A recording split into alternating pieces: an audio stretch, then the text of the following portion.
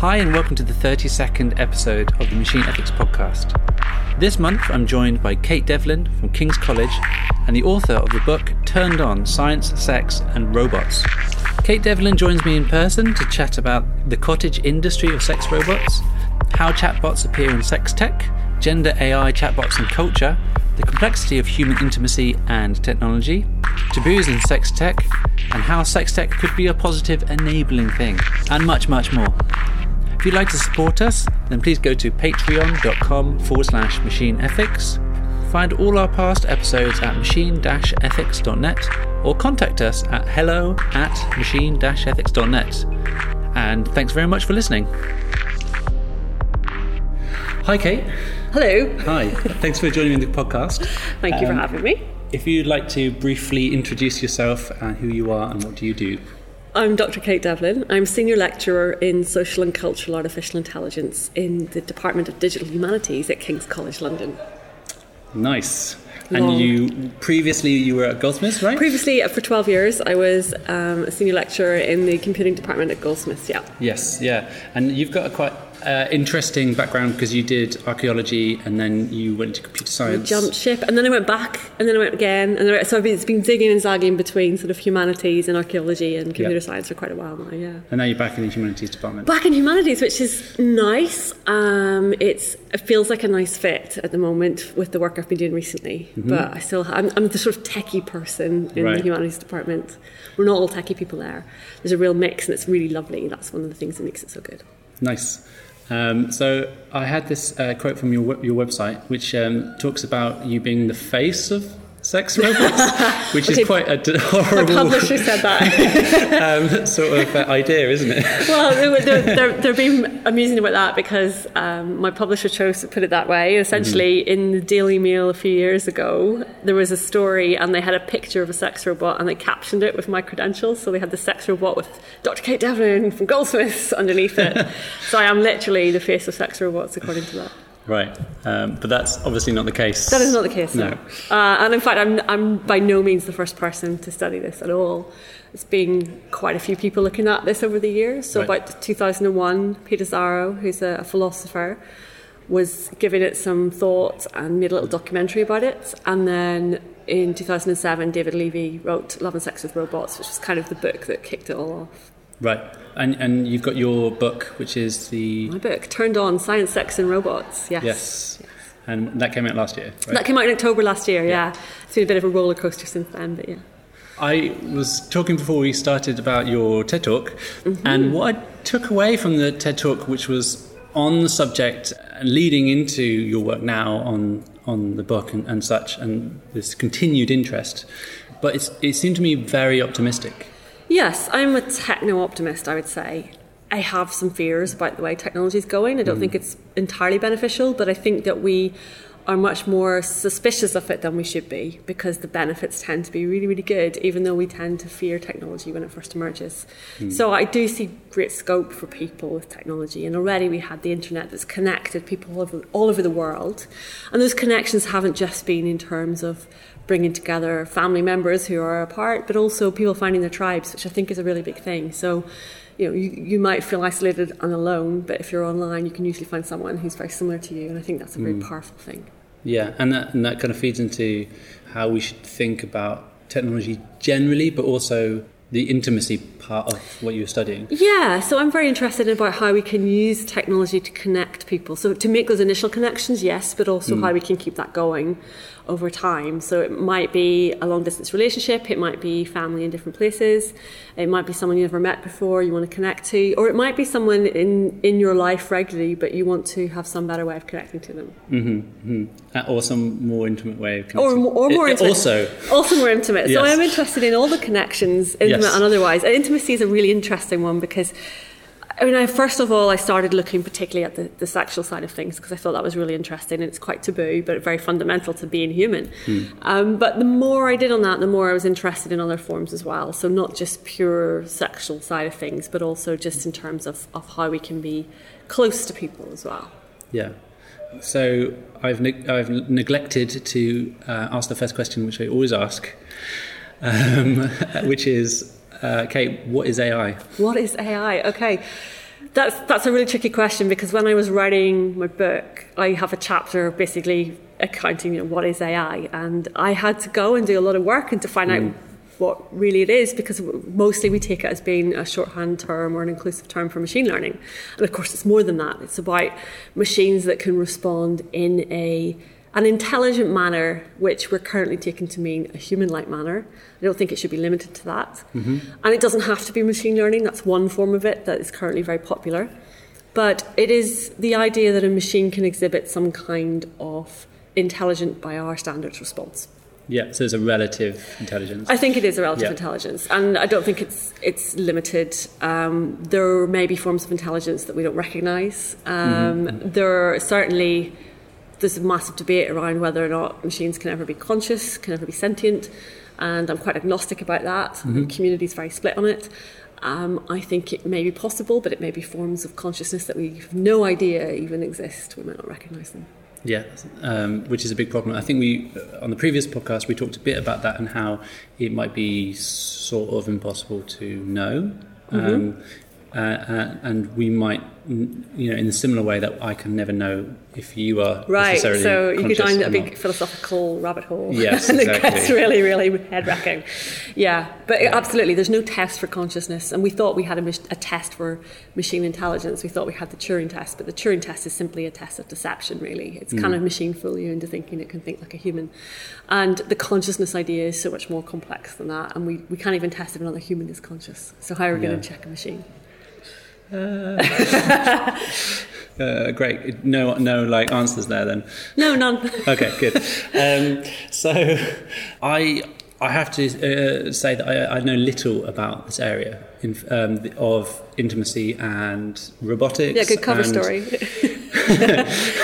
You've been in my house, right? So I believe I know little about it. So I was wondering if there is like a lay of the land of the types of devices, types of objects, types of interfaces in this realm. Yeah, disappointingly, if you're looking for a sex robot, you're probably out of luck.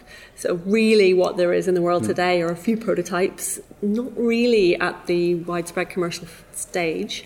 There is absolutely no corporate backing behind this. It's a handful of workshops worldwide that are taking some sex dolls, they're putting in some interactivity, they're putting in a little bit of animatronics, they're putting in some kind of chatbot personality, and that is the extent. There's been no market research, they're relying on the market of people who buy sex dolls. It's very, very niche, and I think it will probably stay niche in this format. But there's a much wider market for sex technology, which is technology that doesn't take the form of these human-like robots. And so we have things like smart sex toys, we have virtual experiences, we have, beyond the sexual, we have things like care and companion robots. So there are people forming connections with machines. Yeah.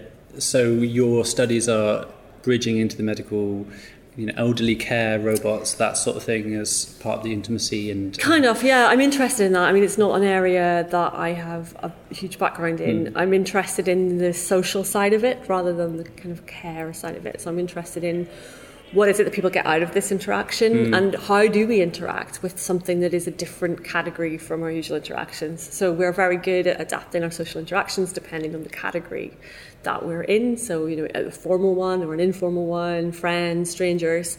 This is a new form where we're going to have to make up new rules about how to navigate that. And I think that's incredibly interesting. Yeah. And do you have any kind of insights on how that might play out? Or... Not especially. I think we can look certainly at what's happened in the past few years. And one of the things I find most interesting is voice assistants. They have been adopted really quickly and very uncritically into the home. I'm really sceptical. I won't have one in my house. I'm really, really dubious about privacy and security around these things. I don't think they're nailed down shut enough. But people have very quickly adopted to having that technology. And it is very beneficial, but I mean, it's just a glorified search engine that's powered by voice. But when we integrate things like chatbots, where you can get a conversation going and it does feel more real, I think that element of companionship comes across. So you get people anecdotally reporting that they chat to Alexa when they're at home. It makes them feel as if they've got a companion around.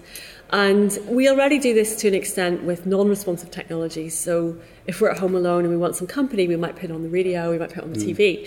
So it's taking that another step further. And I find that really, really interesting about how quick people are to adapt to that and to use it as a form of social connection. Yeah, because I feel like I'm the devil's advocate here, but do you think that we can obviously take that too far, and there is this idea that maybe we become less connected socially? I am quite sceptical that will happen. Mm-hmm. So I think we are very, very good at differentiating between the human and the machine. And we have lots of stories about people who are on their smartphone far too much. I mean, I'm one of those people, clearly. I'm sort of bonded to my phone. But we are good at regulating. There are always going to be outliers. There are always going to be people who find that harder. But by and large, our lives are now dictated by that technology. So I may be on my phone a lot, but it's also how I interact with the world. It's how I get my email. It's how I stay in touch with friends and family. It's how I pay my utility bills and do my banking. So really, we have that in our lives already. It's to think that we're being too reliant is an over-exaggeration. Right. The idea that we're already there is almost, a scary thought in itself. Well, we are, but at the same time, we're surviving. In fact, we're thriving with it. So we find friends. I mean, I would say most of my really close friendship circle are people that I've met over the years online in different forums. And I think we do that really easily and we do that really well. And we are opening ourselves up to a much wider social circle. There are still social rules that dictate that. There are still barriers in place in terms of inclusion, in terms of diversity. But we are able to find people that share our values all over the world, and that to me is a really powerful thing. Now, when you take it a step further and say, what if it's not another person? What if it's a machine that you're sharing your values with? Okay, that's a different matter. I think that there are times where you don't even know if you're talking to a bot online. This already happens. So sometimes when we want interactions, we just want to have that voice coming back to us almost like an echo of ourselves. So if we're just looking for someone to validate us in some way, there are bots that already do that. There are therapy bots, there are all sorts of things, and we can feel that validation. For a true connection, right now we still need the humans at the other end. Yeah. Good. Well, we're very good. We are very good at being human, and we're very good at finding other humans. Some people aren't able to find that as easily, and it may be that we can provide some technology that helps them do that. Even if it's constructing something which is actually beneficial for them through how they operate socially, how their world works. Yeah. So we're kind of mediating social engagement and social interaction via the technology. So I don't think we're putting humans out of the loop just yet in that case. Yeah.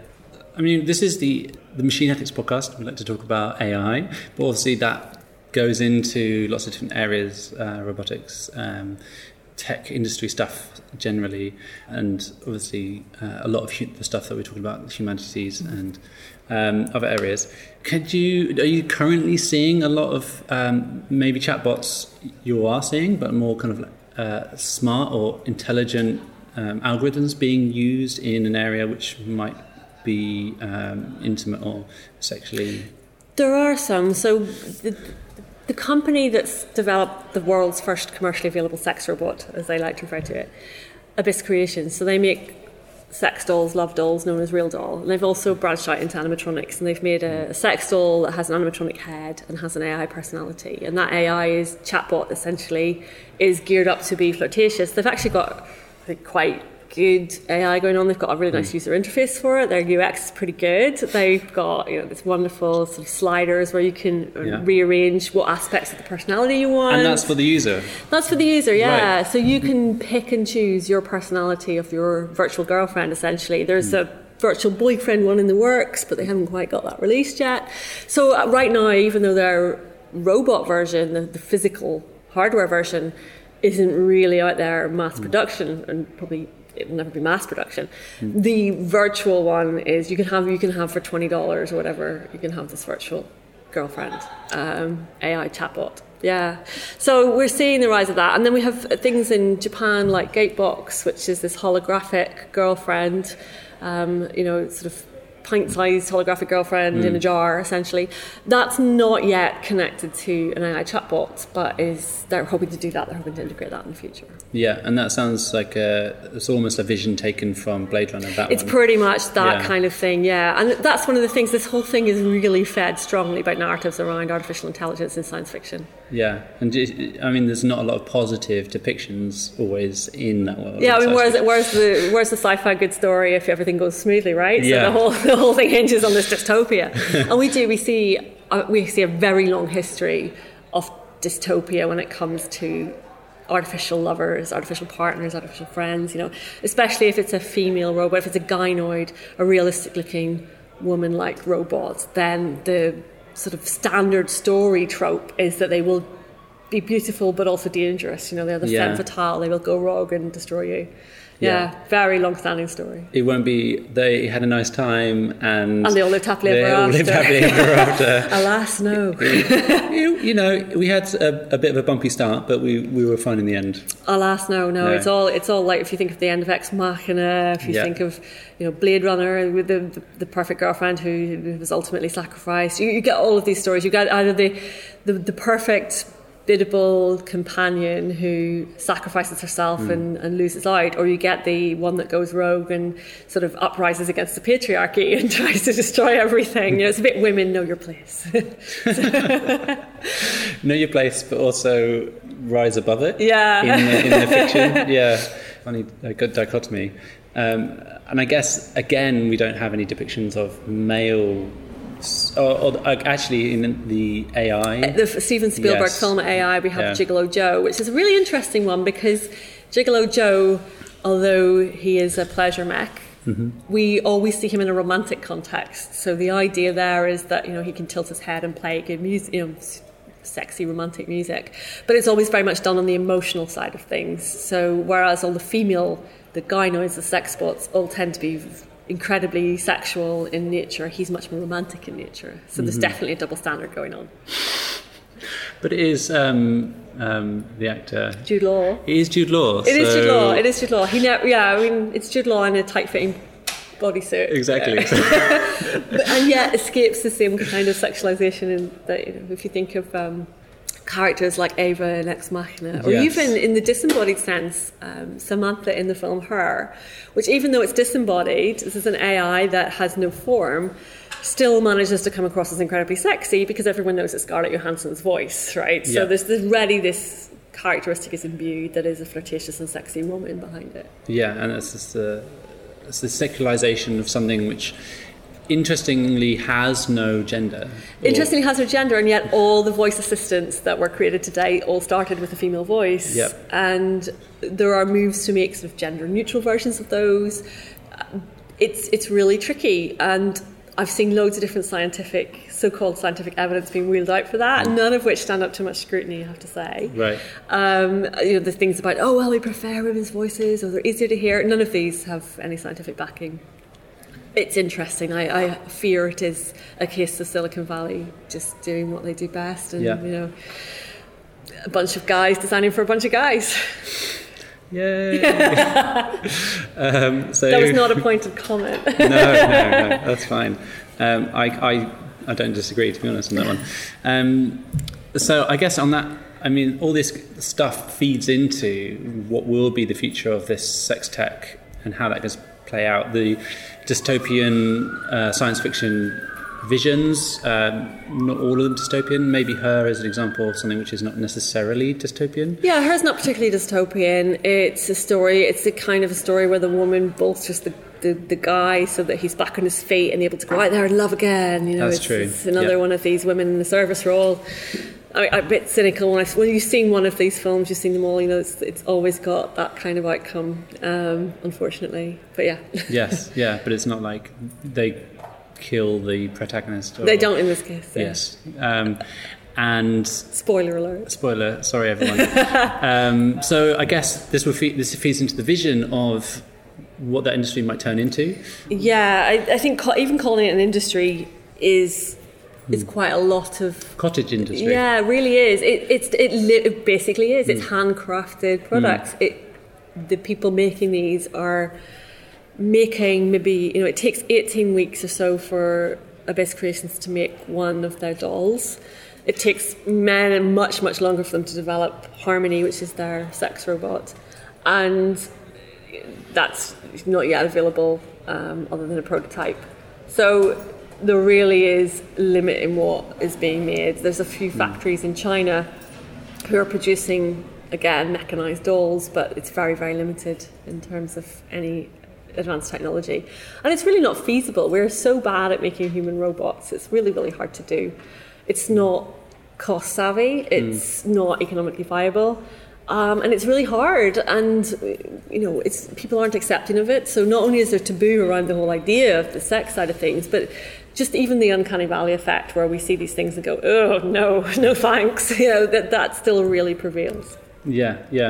And I think, given that this may be turned into something which isn't mass market, we won't necessarily be seeing corner shops or adult shops with these things in their windows quite yet, but we will be seeing artificial chatbots and things like this, AI chatbots, which we may, and like you were alluding to earlier, with the Alexas and chatbots in our houses, that we were going to have some attachment to. Yeah, and I think that is the stronger case to be made. I think that when it comes to advancing technology and everyone has a future of robots, I don't think that's necessarily the case. And I think that the idea of the chatbot, of the virtual, of the software rather than hardware is much, much more realistic about the way we're going. Yeah, definitely. Yeah, so you might have a chatbot assistant that is able to wake up to tell you that you look nice in the morning. Yeah, absolutely. Yeah. That's not something that's difficult to do. Getting the interaction going and getting to say the right things at the right time is slightly harder, but you can definitely already do that. So yeah.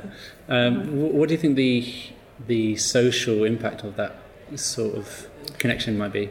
I'm optimistic that the impact is not detrimental. So I think that we are good at categorizing those interactions and being aware that this is a machine, and we treat things socially because we are social creatures. We treat our virtual assistants socially, yet we also know that they are limited. And I think we're going to see a continuation of that. We are so far removed from having any artificial general intelligence that I don't think we have to worry about something seeming really real. Yeah, we're going to always be reminded of the glitches. The glitches will be thrown up all the time. Yeah. We'll get constant reminders of just how they don't work well. And then we'll just turn them off and we'll turn them back on again and it'll be fine. Yeah, possibly. I think, don't get me wrong, I think that while this is a really compelling story, and I honestly think that it can be quite beneficial to have someone to chat to, even if it's just a machine. And we've seen this with the use of therapy bots like Woebot, for example. But we get, we have that interaction, and I don't think it means that we're going to neglect other humans in the process. I think it's much like a tool. We can use it like that. Yeah, so it's almost not an intimacy tool, but a tool for outsourcing maybe your own cognitive ability to make links with other things, other individuals. Absolutely. And we do that all the time. We outsource our cognitive ability all the time. It's just one of the ideas of extended cognition, and the very idea that with my phone I never need to remember directions anymore because I have them on hand. I never need to recall phone numbers from memory because they're stored in a machine. And of course, that frees our brains up to do many other things like, going on the internet. Yeah. Instagram. Instagram, Twitter, all of these things, yeah. Yeah. I guess more explicitly, because you're here and I get to ask you these questions, more explicitly, how do you feel about intimacy with hardware, let's say? Okay. Well, people have been getting intimate with hardware for thousands of years. Mostly, discrete body parts, certain body parts, genitals. So we've had sex toys, for example, as genital replicas for thousands of years. There's plenty of evidence for that. And we've seen it move into the smarter toy terrain. So we have much more abstracted, interesting designs, things that are customizable, personalizable.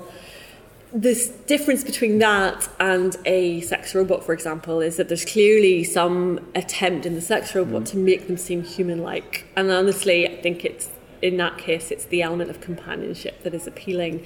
And the more I talk to people who own sex dolls, the more I find out that it was not the sort of a very basic sexual need that was being fulfilled. It was much, much more complex than that. So there are people who are really involved with the dolls that they own, and they give them personalities and backstories. There are people who want them to represent the ideal woman. There are other people who collect them like a hobby, that's like a collector thing. There are other people who buy them as photographic models. There are some people for whom it is the fetish. Their fetish is that they like the doll, they like the idea of the doll. So it's really, really complex. It's not initially what I thought, which was this is some kind of another type of sex toy. There's more to it than that. Yeah, so it isn't a sex toy. It almost isn't. It's about there's an element of companionship there. Yeah. It makes it different from a sex toy. But I think we can merge the two areas, the sex toy area and the sex robots area, and look at experiences rather than having an object that represents a human and an object that is completely disembodied or discrete and different. I think we can merge it into wearable, immersive, all those kind of experiences that kind of cross that divide. Yeah, so I did actually read briefly in the introduction to your book that there is this idea that we are creating things in our own image. Yeah. When like you were talking about those doll-like sexual robots, but that we have the opportunity here to make all sorts of different things. All sorts of things, yeah. Which would actually be easier because we're so bad at making the human ones. We could do really cool things. And we see some similar parallels in virtual reality. In virtual reality, you can be anything, you can do anything. And if we look at VR porn, it's just serving up first-person point of view, which is very obviously because it costs too much money to go and make content that's not that, right? It's really, there's a limited amount of time, there's a limited budget, that's what gets served up.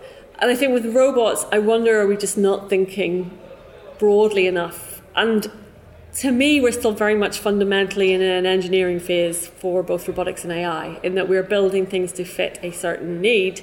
And we're not yet at the stage where we can look at the design in more detail. And we saw the same with software engineering. We saw, here is some software that meets your needs. Now we're at, here is a software designed for user experience. And I wonder if it will go that way. I'm kind of hopeful that it will go that way. Yeah, and then we'll have a more wider ranging selection of things that might come out of that. I think so. I mean, I've spent sort of the past 13 years teaching human-computer interaction and interaction design, and just looking back over the history of HCI, for example, you see the difference that when you start incorporating the user and you start incorporating different ideas of where this will go, you look at your user groups, you look at personas, you look at the whole process of design, and then you come up with something completely different from what you first maybe thought of. And I think we're not yet at that stage with robotics and AI because the technology is difficult, because the costs are very high. And as these things become easier to make, cheaper to make, and we also have seen, in the past sort of decades, increasingly seen a maker scene that I think is very influential, that you start to see, I can make something that's more tailored to me, that's more customizable. And artificial intelligence is one of the things that offers us is personalization. Whether that's personalization for, the data surrounding our healthcare that gives us targeted medicine, all of these things. Perhaps that's the way we will go with this as well. Yeah, so I could tailor my own artificial companion, and that person becomes part of my everyday life. Yeah, very feasibly. Yeah, that could happen. Yeah. Interesting. Well, I'm very much with you on the Alexa voice. Google Home, all these different devices, front of things. I'm wary about having things listening to me all the time, but I guess if we have ownership over that, then maybe that changes the dynamic. It would be really nice if we did have ownership over that. Yeah, I'm very sceptical about that, and it's something we have to be really aware of. And of course, everyone takes the terms and conditions in order to use stuff. Yeah, I do it too, and I'm quite sure I'm giving data away that I didn't want to give away. I wear a health tracker, so very clearly I'm comfortable enough to do that. There have been a couple of sex toy hacks in the past few years. So there was the WeVibe hack. Wasn't a hack, sorry.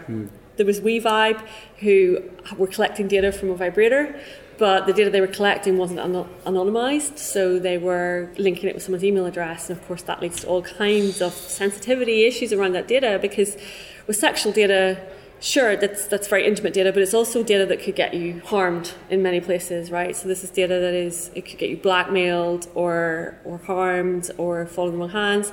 And we've seen that happen already with things like the Ashley Madison dating leak. So people who divorced, broke down, even killed themselves over their data being out there. So this is really, really worrying. Yeah, and Ashley Madison was the website for... Yes, it's a website that was for people who were married to be able to go on and have affairs. And when their data was breached, when the data was all exposed, then people saw their interactions put online and their secret lives were unraveling. And one of the really interesting things about that story is that when, I think it was BuzzFeed that dug a bit deeper on that, and they found out that quite a lot of the people thought they were interacting with women, but they were actually interacting with bots. So it's already happening. Wow, that's interesting. I wonder what the motivation from Ashley Madison's side was to do that. Well, they didn't have enough women, apparently. There weren't enough women signing up to extramarital affairs, so they got some bots to entice the men in deeper. Yeah. There's a whole thing there, isn't there? Yeah, there really is. Wow. So I have a few more questions. I wondered if you could comment briefly on the taboos of some of the things which might crop up in sex tech and intelligent sex tech, let's say. In general, there are a lot of taboos around sex, and people are very wary to discuss it without having a tag of well-being or health put on it quite a lot of the time. And I think being an academic and looking at something and saying, I'm interested in this because it's pleasurable for people is sometimes not a justification enough. So it can be a bit of a hindrance.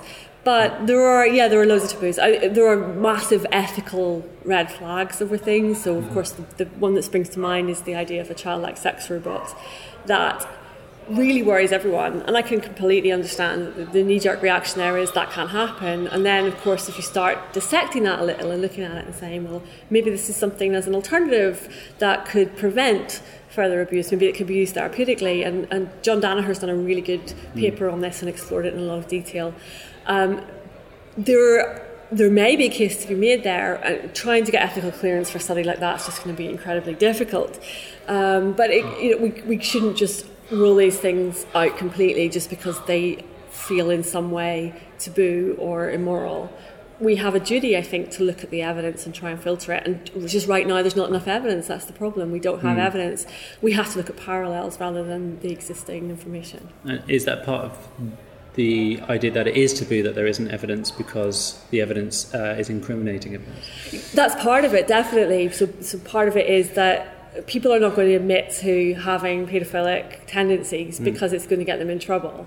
So there are people out there who have those tendencies and won't admit them, also won't act on them, but are not, they're basically living their lives in fear that they're going to be caught having those tendencies.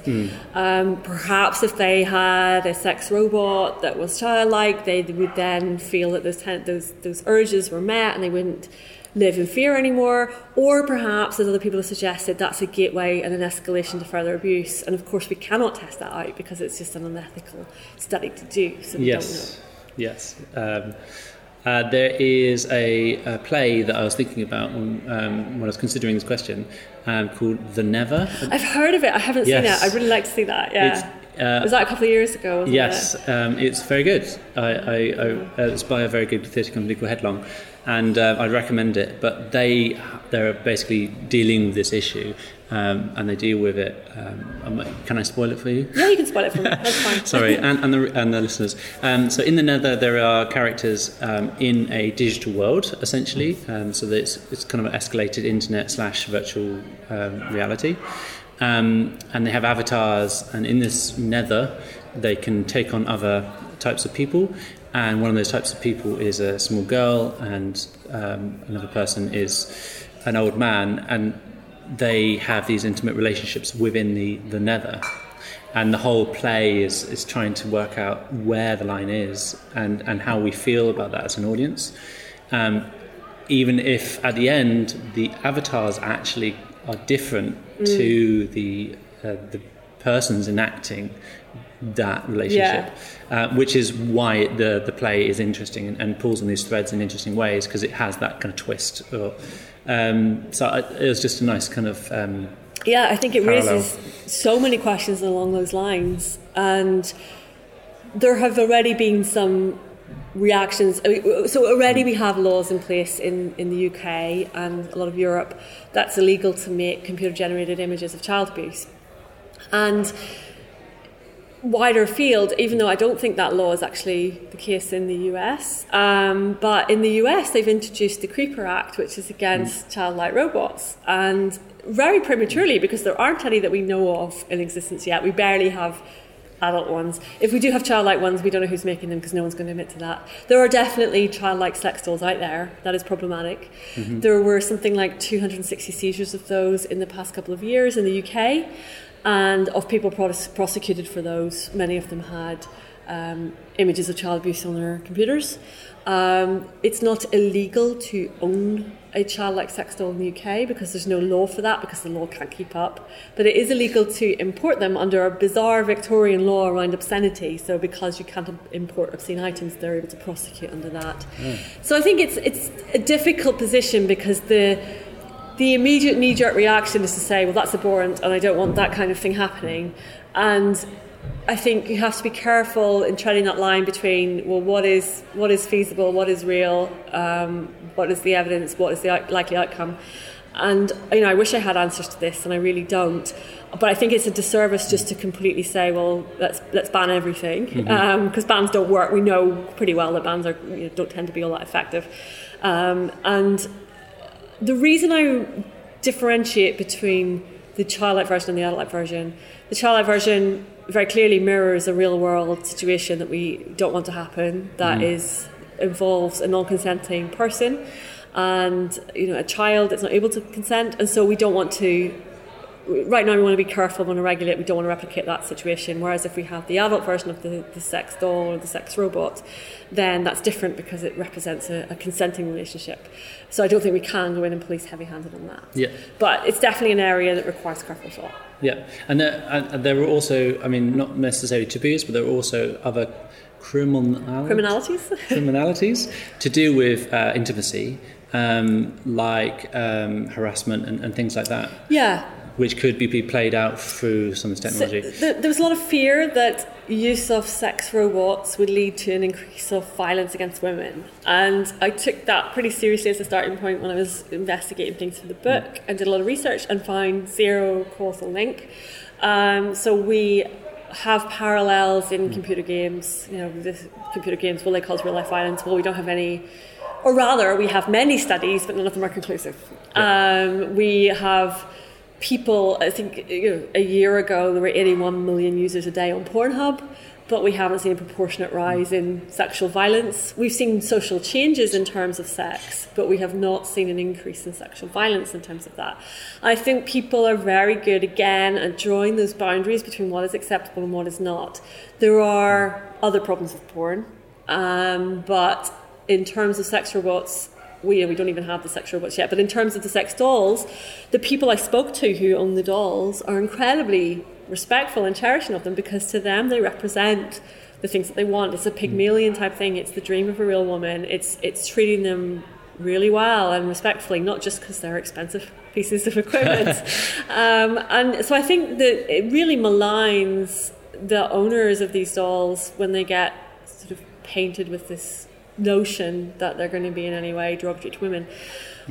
I looked a bit deeper into sort of fantasies and sex and the sort of all the background around that. And the people are watching porn or fantasizing or reading erotica, and there are fantasies there that people will never admit to in real life. And one of the most popular fantasies that comes out is the idea of rape fantasies, and yet no one's going to act on that in real life because they're perfectly aware of the divide between the fantasy and the reality. Again, there may be outliers, because we always have outliers, but the vast majority of people know how to behave in the correct context. And I don't think that there's an increased risk of sexual violence for that matter. There may be a broader sense of these Barbie doll-like sex robots feeding into the whole thing around body image and portrayal of women in the media, and that is problematic, definitely. But I think in terms of an increase in violence, we have literally zero evidence to suggest that. Yeah. Great. What are the positive outcomes in this industry, within this area of sex tech? I think there's potential for sex technology to provide people with pleasure, whether that's something they are not able to access by other means, or whether that's something that they have and we can enhance or mediate through technology. I think that's a really beneficial thing. We know, for example, that there is a section of the community, there are people who are elderly who are still having sex in their 80s and 90s and want to be able to do that and are not in a position to do so. And perhaps we can facilitate intimacy, if not the actual sex itself. And sex is a very broad term, so it often gets assumed to be some kind of penis, vagina to the point of orgasm. I think it's much, much wider than that, and it encompasses intimacy a lot of the time. So there's definitely something there in that we can use the technology to connect people, to provide pleasure for people who may not be able to access it in other ways, or people who want to augment what they already have. And I think that we're already seeing the rise of such technology in economic terms, in terms of sex work.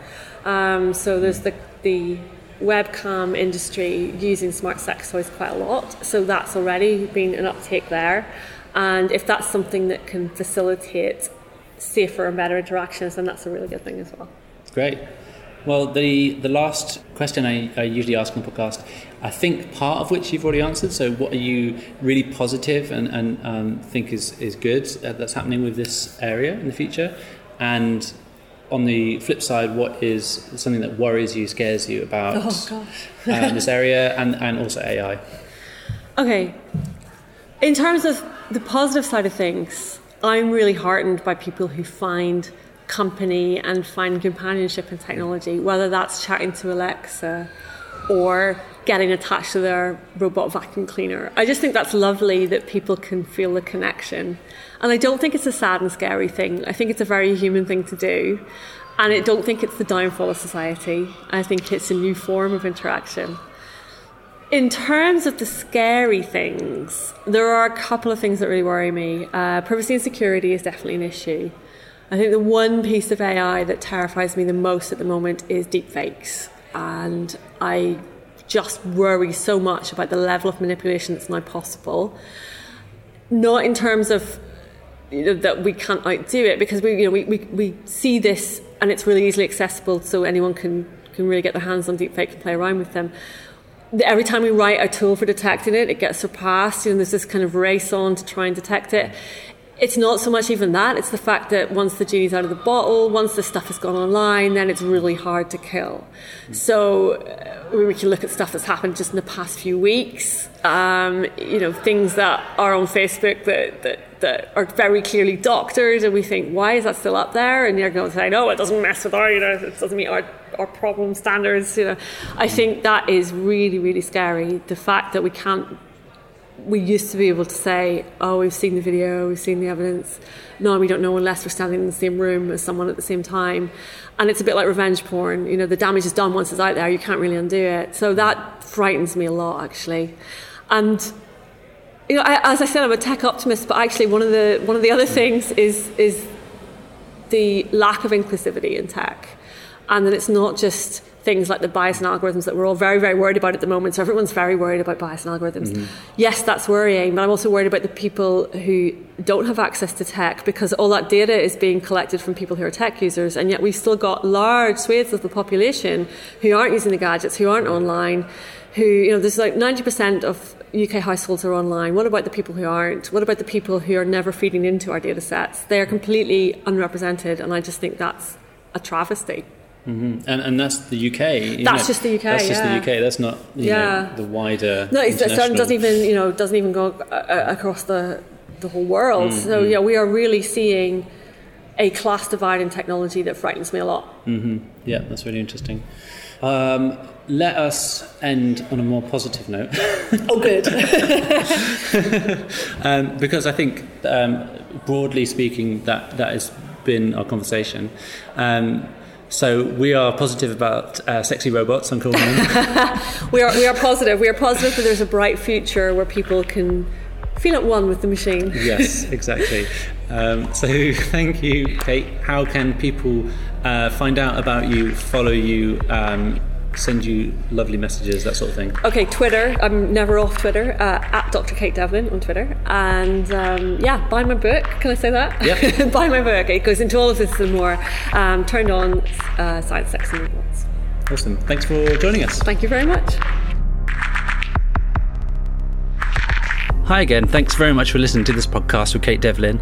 I think maybe counterintuitively, I found Kate's ideas around sex tech really positive. And I know I mentioned in the podcast, but it's maybe something that going in intuitively you would think that maybe it was a cesspit of horrible things happening and it should be all bad. But as Kate explains, that's a certainly nuanced area and very interesting technologically and psychologically, sociologically, all these different things wrapped up, and it's really great to talk to Kate about that.